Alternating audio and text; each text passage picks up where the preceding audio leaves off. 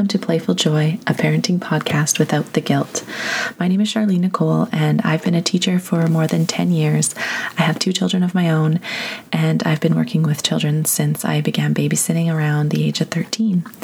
I've also worked with children with special needs in daycares, preschools, and one very special foster home. I wanted to start this podcast because I wanted to rediscover the joy of parenting and being with my children again, and just share funny stories to make you laugh. I want to help dispel the myths of perfection we see on social media and remove shame and blame from this parenting game. My goal is to help you feel that you're not the only one who feels like you don't know what you're doing. You're not the only one who's wondering how life with children isn't what you thought it would be. This podcast gives helpful tips, tricks, and advice to help you with whatever life with kids throws your way. Thanks so much for listening. I hope you love it. Welcome to the podcast. This episode is one that almost didn't happen. I wasn't sure if I should create an episode about coronavirus. I wasn't sure if it was my place and what do I know. And I thought about having a doctor on. If you know me well, you know my sister-in-law is a doctor. I thought, maybe I'll ask her if she wants to come on and talk about this, or I don't know. I just wasn't sure. And so I've been thinking about it, reflecting on it, meditating on it. Obviously, I decided I should make one, but I just had to think, why did I start this podcast? What is the point? And I started it to share helpful conversations and information about parenting to help people feel less alone. So tonight, I just wanted you to know that you're not alone if you don't think that this will be as bad as everyone says. And you're not alone if you think that maybe it'll be worse. You're not alone if you think the amount of times you hear about coronavirus in a day is just overwhelming. And you're not alone if you're worried about your family members who may be at risk of dying. You're not alone if you're worried for yourself. You're not alone if you wish we could all just fast forward to a place in time where this fearful situation is over, but we can't. So I just thought, let's focus on what we know and what we can control. And I'm not sure if I shared before on this podcast, but I have and continue to suffer from panic attacks. And one of the best ways that I know to come out of a panic attack or stop myself from feeling just completely overwhelmed is grounding. And if you haven't heard that before, it just means like coming back to the present moment, basically. So mindfulness and being here in the moment right now and nothing else. And so this is coming back to your senses. So I use my fingers and I think about, your hand is always with you, so it's easy to do. So you think about 5 things that you can see. So you just name them. Like right now, I see a blanket, I see a microphone, I see a book, I see a phone, and you just keep naming things. 5 things you can see. 4 things that you can feel right now or that you can touch. So I feel my clothes on my body. I feel my bottom on the seat. I feel the wind on my skin. I feel the headphones on my ears. 3 things, and then you do 3 things you can hear, 2 things you can smell, and 1 thing you can taste. So it's always 5, 4, 3, 2, 1. And sometimes, honestly, I forget the order and I do like 2 things I can taste and 1 thing I can smell, and it doesn't really matter. The point is to bring your mind away from whatever is overwhelming you and back to the present moment, back to your senses, back to your body. So I hope that if you're feeling anxious or upset or triggered, that that grounding activity can help. And it's a good one for kids too. And just like, let's play the senses game. Let's name 5 things you can see, quick, 4 things you can hear. Just kind of it's a distraction as well. And it just stops your mind from spiraling. And I just wanted to share that. And I wanted to share that information is power, and where we get our information from is really important in times like this. And I think that where I've been getting information from is I'm in British Columbia, so the BC Centre for Disease Control. But wherever you are, you can go to you can go to that website, or you can go to your own country's website and just see like, what can you do? So what can you do to help reduce your risk? We all probably know these already, but wash your hands with soap and water for at least 20 seconds. And it says using soap and water is the single most effective way of reducing the spread of infection. If a sink is not available, use alcohol-based hand sanitizer and rub for 10 to 15 seconds. And try not to touch your face and eyes, nose, and mouth. And then I just wanted to share a life hack that I have. And I don't know about you, but everyone gives my kids bubbles because I kind of didn't give my firstborn that much candy, and they both have food sensitivities. So we get bubbles for like Easter, Halloween, Christmas, all the things, right? And they come in goodie bags and everything. And when my oldest was little and I still had a stroller, I would keep bubbles in the stroller to like blow at her when we were waiting or whatever. Keep us busy and fun and distracted. But then we always went to this one playground and they never had soap. So I started just pouring some bubbles in her hands, and then they had a sink, so there was water, but no soap ever. So we just used that because I didn't want to use hand sanitizer on my like toddler. So, which it's fine too. I don't know why I didn't want to at the time, but I didn't. So yeah, I would just pour a little bit of bubbles and then wash. So if you don't have hand sanitizer and say you are out running errands and you want to wash your hands after every store, as we're being told to do now, you could just bring bubbles and then like a bottle of water. And so I just put a bunch of bubbles from the dollar store in my trunk and then a couple bottles of water, and they're in there. So if you run out of hand sanitizer because people are, overstocking or it's running out in the stores, then you must, I don't know, probably everyone has bubbles on hand if you have young children, I think. So that was a good little tip. And so then I'll give you some more information from the Center for Disease Control, and then I'll just tell you how you can talk to your kids about it and what I'm doing, and maybe just share my experience so far. This is from the BC Center for Disease Control about how it's transmitted. Coronavirus is transmitted via larger liquid droplets when a person coughs or sneezes. The virus can enter through these droplets through eyes, nose, or throat if you're in close contact. The virus is not known to be airborne, i.e. transmitted through the particles floating in the air, and it is not something that comes in through the skin. It can be spread by touch if a person has used their hands to cover their mouth or nose when they cough. That's why you're recommended to sneeze into your arm or your elbow. And then they have a link to listen to a doctor talk about it. So I was really confused by this like droplet airborne thing. So here's some more about that. Droplet contact. Some diseases can be transferred by large infected droplets contacting surfaces of the eyes, nose, or mouth. So large droplets that may be visible to the naked eye are generated when a person sneezes or coughs. These droplets typically spread 1 to 2 meters and are too large to float in the air, so be airborne. So it's confusing because they do float through the air, right? When you sneeze, they're sent through the air, but they're too large to float, so they don't stay in the air.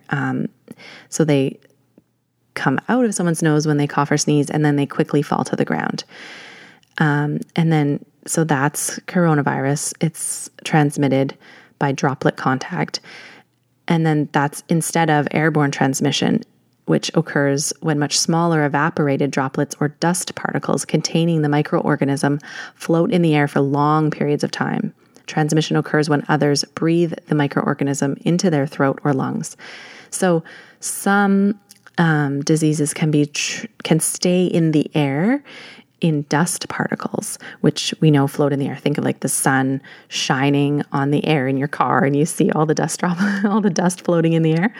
So that's airborne transmission. So that can stay in the air for much longer. It's much lighter. It'll just float around. So coronavirus, from what they know right now and what is on the BC Center for Disease Control, isn't transmitted airborne, but it's by droplet contact. But those drops come through the air, and you've seen people sneeze. There's lots of images on the internet if you want to look of a sneeze coming out of someone's mouth. It comes out really fast and it goes really far. So it comes through the air, but it doesn't stay. Once that sneeze comes out, it quickly falls to the ground, but it also stays on surfaces. So we have to think about that too. So what's being recommended is what I've already said, and then also cleaning surfaces that are touched often. And then if you think that you might have it, you can help prevent it by obviously we've all heard about social distancing now, keeping away from other people. And then, but what I didn't know was to call ahead if you're going to go to a doctor.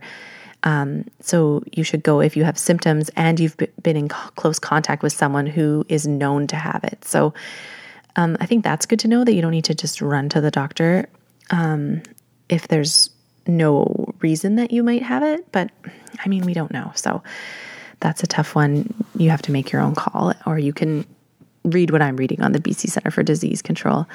But it does say to call ahead so that they can prepare for your arrival.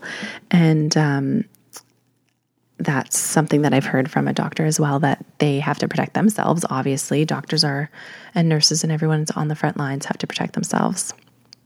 So information I really think is important. And if you listened to the episode on talking to your kids about sex that I did with Samantha Strange, she agreed that just information never hurt anyone.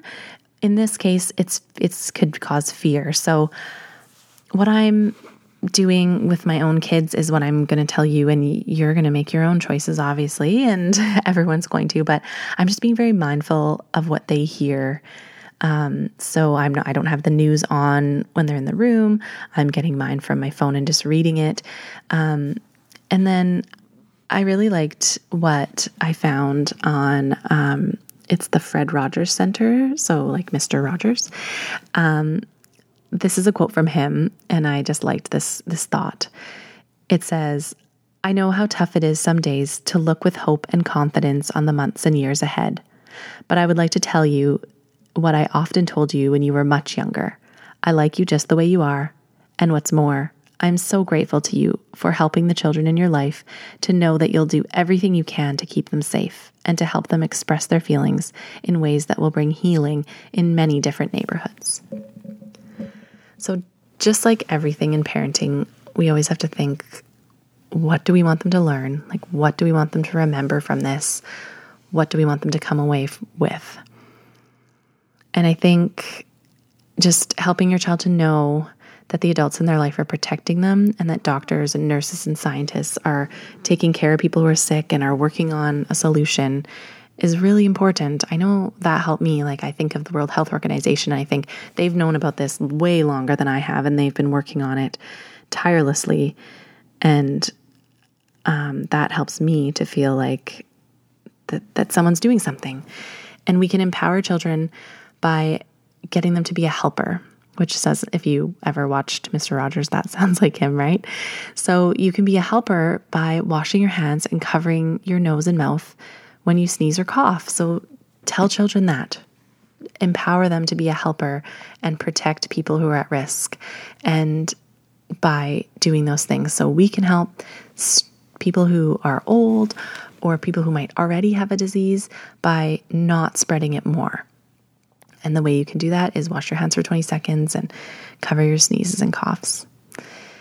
And then maybe along with being mindful of what your children hear and see on the news is limit how much they see and hear. So as we've all seen, it's getting more and more and more. But it's important that children know that no one is responsible for people being sick, and like, it's not anyone's fault, just something that happened, and we're all going to get through it. And then let your children know that they can come to you with questions. So if you don't know the answer, then you just say, well, I wonder about that too. Let's look it up. Let's find an answer. Let's go to here or there. And then just ask them what they've heard and listen without judgment, and let them be fearful and let them have their feelings. And I know I've said this before, but name their feelings for them. So, you sound like you felt really scared when you heard that people could die that are over 60, and you know that your grandma and grandpa are over 60. How do you feel about that? Or does that make you nervous? That makes me nervous too. And, just, you're in it together, And we're all going through this together. So just let them know that they're safe with you and that their feelings are safe with you. And whether they're feeling worried or sad or angry, whatever it is, it's okay. And that you're there for them. That's all that anyone needs right now. I really like the idea of empowering them as a helper. And I also really like this idea from Kelly's Treehouse on Instagram. She says, young children are going to remember how their family felt during this coronavirus panic more than anything specific about the virus. Our kids are watching and learning about how to respond to stress and uncertainty. Let's wire our kids with resilience and not panic. And I just think that's so true. That quote about they won't remember what you taught them, but they will remember how you made them feel. That's big. That's true. And while it's okay to be feeling fearful and worried and maybe even panicked, how we deal with those feelings is what our children are learning from us. That's what's wiring their brain. They are going to emulate what we do. And I know that's heavy and it's like, oh, great, one more thing to do, but it's true. And so the more we can move from a place of information and a place of helping and a place of looking for solutions and a place of just still finding a way to carry on, to be with each other and be happy and find fun amongst the fear, I think is really important. And that's what we can do for our children at this time. And like everything else and every other choice in parenting, we always have to think, how do we want them to feel? What do we want them to learn? Do you want them to look out for only themselves at this time? Do you want them to be a helper? Obviously, we're all trying to protect the ones we love, including ourselves and our immediate families. But also, what can we do for others at this time? Are you texting friends? Tell them about it. Say, oh, just a minute, I'm texting Auntie or I'm texting Grandpa to see how he's doing and see if I can drop anything off for him. Oh, we might need to go check on our elderly neighbor. You know, those things. Tell them you're doing it. A lot is done on our phones now and our kids don't see it. Like when I was growing up, if someone called, the phone rang and then you picked it up and then you talked. Remember those days? Well, our kids aren't seeing that. So I think it's important to really make it known how we're helping to them, and then empower them in how they can help. So maybe you're making meals for someone. Get them to help make the meal, obviously after washing their hands. But see how you can include them in the ways that you're helping. And as always, do what's best for you and your family, and then help others as best you can. I really hope that this helped and didn't instill any more fear in you. I really just want to be of service and to help. So reach out to me on email, charlene@playfuljoyparenting.com, or Instagram is kind of my favorite place to be. And I just put in my stories a little about me and a question box where you can type any questions you might have about me or about this, about the podcast. It's at Playful Joy Podcast on Instagram and Facebook. And I'd love to hear what your questions are or anything that you'd like to hear about at this time, anything you're doing that's worked for you and your family, or how you're finding the joy amongst the fear. What if we can flip the fear and find the joy? Thanks for listening. That gives me an idea. Let's all find the playful joy every day and share it with each other to combat all the negativity that's in the media right now. So tomorrow, it's 1 a.m. now, so today, when you find a little spot of joy in your day, take a picture and hashtag it Playful Joy and share it on Instagram or Facebook. And let's start a thing. Let's start a movement. Let's find the playful joy, even though it's a hard, unknown, sometimes scary time. Let's show our children that even during times of struggle, we can find moments of joy and light, moments of being together and having fun and laughing and just moments of joy. So I'd love to see your photos. I will post one tomorrow and hashtag it Playful Joy. I can't wait to see yours. Thanks again for listening. I'm excited about this. Good night.